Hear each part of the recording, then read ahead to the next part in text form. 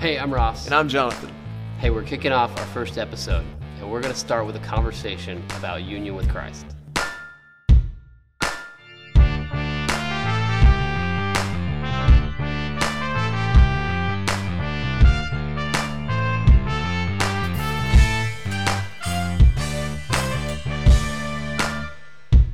So, this idea of union, I think is, incredibly foundational. I think it can be paradigm shifting even. For many of us that grew up in church or are familiar with the Christian story, I think we kind of know it. Just as a real life example, I grew up in church. I went to a Christian liberal arts college. I studied ministry, then I went to seminary and did my Master of Divinity, and I would say that I never really encountered a real teaching on what does it mean to be in union with Christ. Yeah, I would say that I had a similar experience.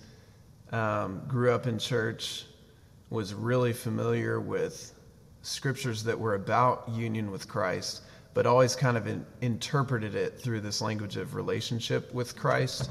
Right.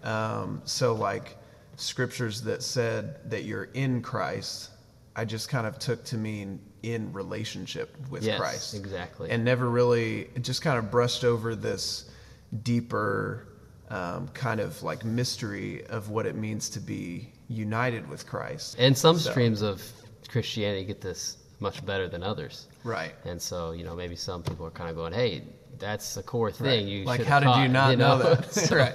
Yeah, well, it's a life-giving thing. We want to talk a lot about that.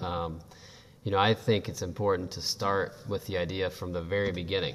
When God creates the world, Right. He has union with Himself, and out of that perfect love, He creates. Right. And desires that we would be His image bearers and that He would have union with us. And, sometimes we stop short of union by saying relationship. And one of the questions I've been asking people recently is, how many people are you connected to, you think? Thousands? Thousands, lots. If you're on social media, maybe thousands.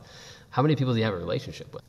A smaller number, but still significant. Maybe quite a few. A couple dozen. Maybe if you're really social, you got 100 or 200 people you're in a relationship with. But how many people do you have union with?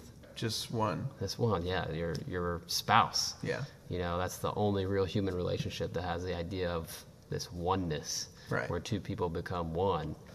Yeah, and it's not just some analogy. It has real bearing on the way that we live our lives. In 1 Corinthians 6, Paul's talking to the Corinthian church about their sexual ethic, and he's talking about us as Christians as members of Christ's body, and how whenever we conduct ourselves in life, in relationships, that we have to think about ourselves as part of Christ.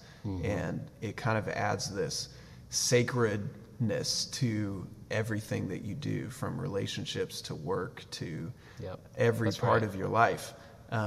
Because you're not just your own anymore. You were bought with a price, and now you're part of Christ. You're part of His body, is what what Paul says. He's in you, and you're in Him. Right, and so he talks about in this very literal way that should have a literal bearing on the way that we live our lives. Yeah, and that's why we think it is such a paradigm-shifting idea. And it's really the scandal of the gospel is that Christ would come and live in you, that the God of the universe would live in you.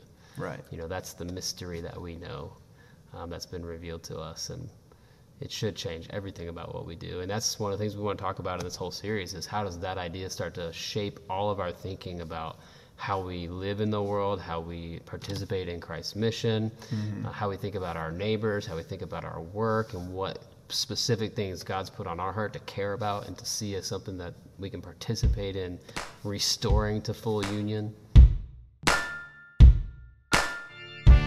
Hey, thanks for joining us. Next week, we're going to continue our conversation by looking at how union with Christ affects each one of us individually.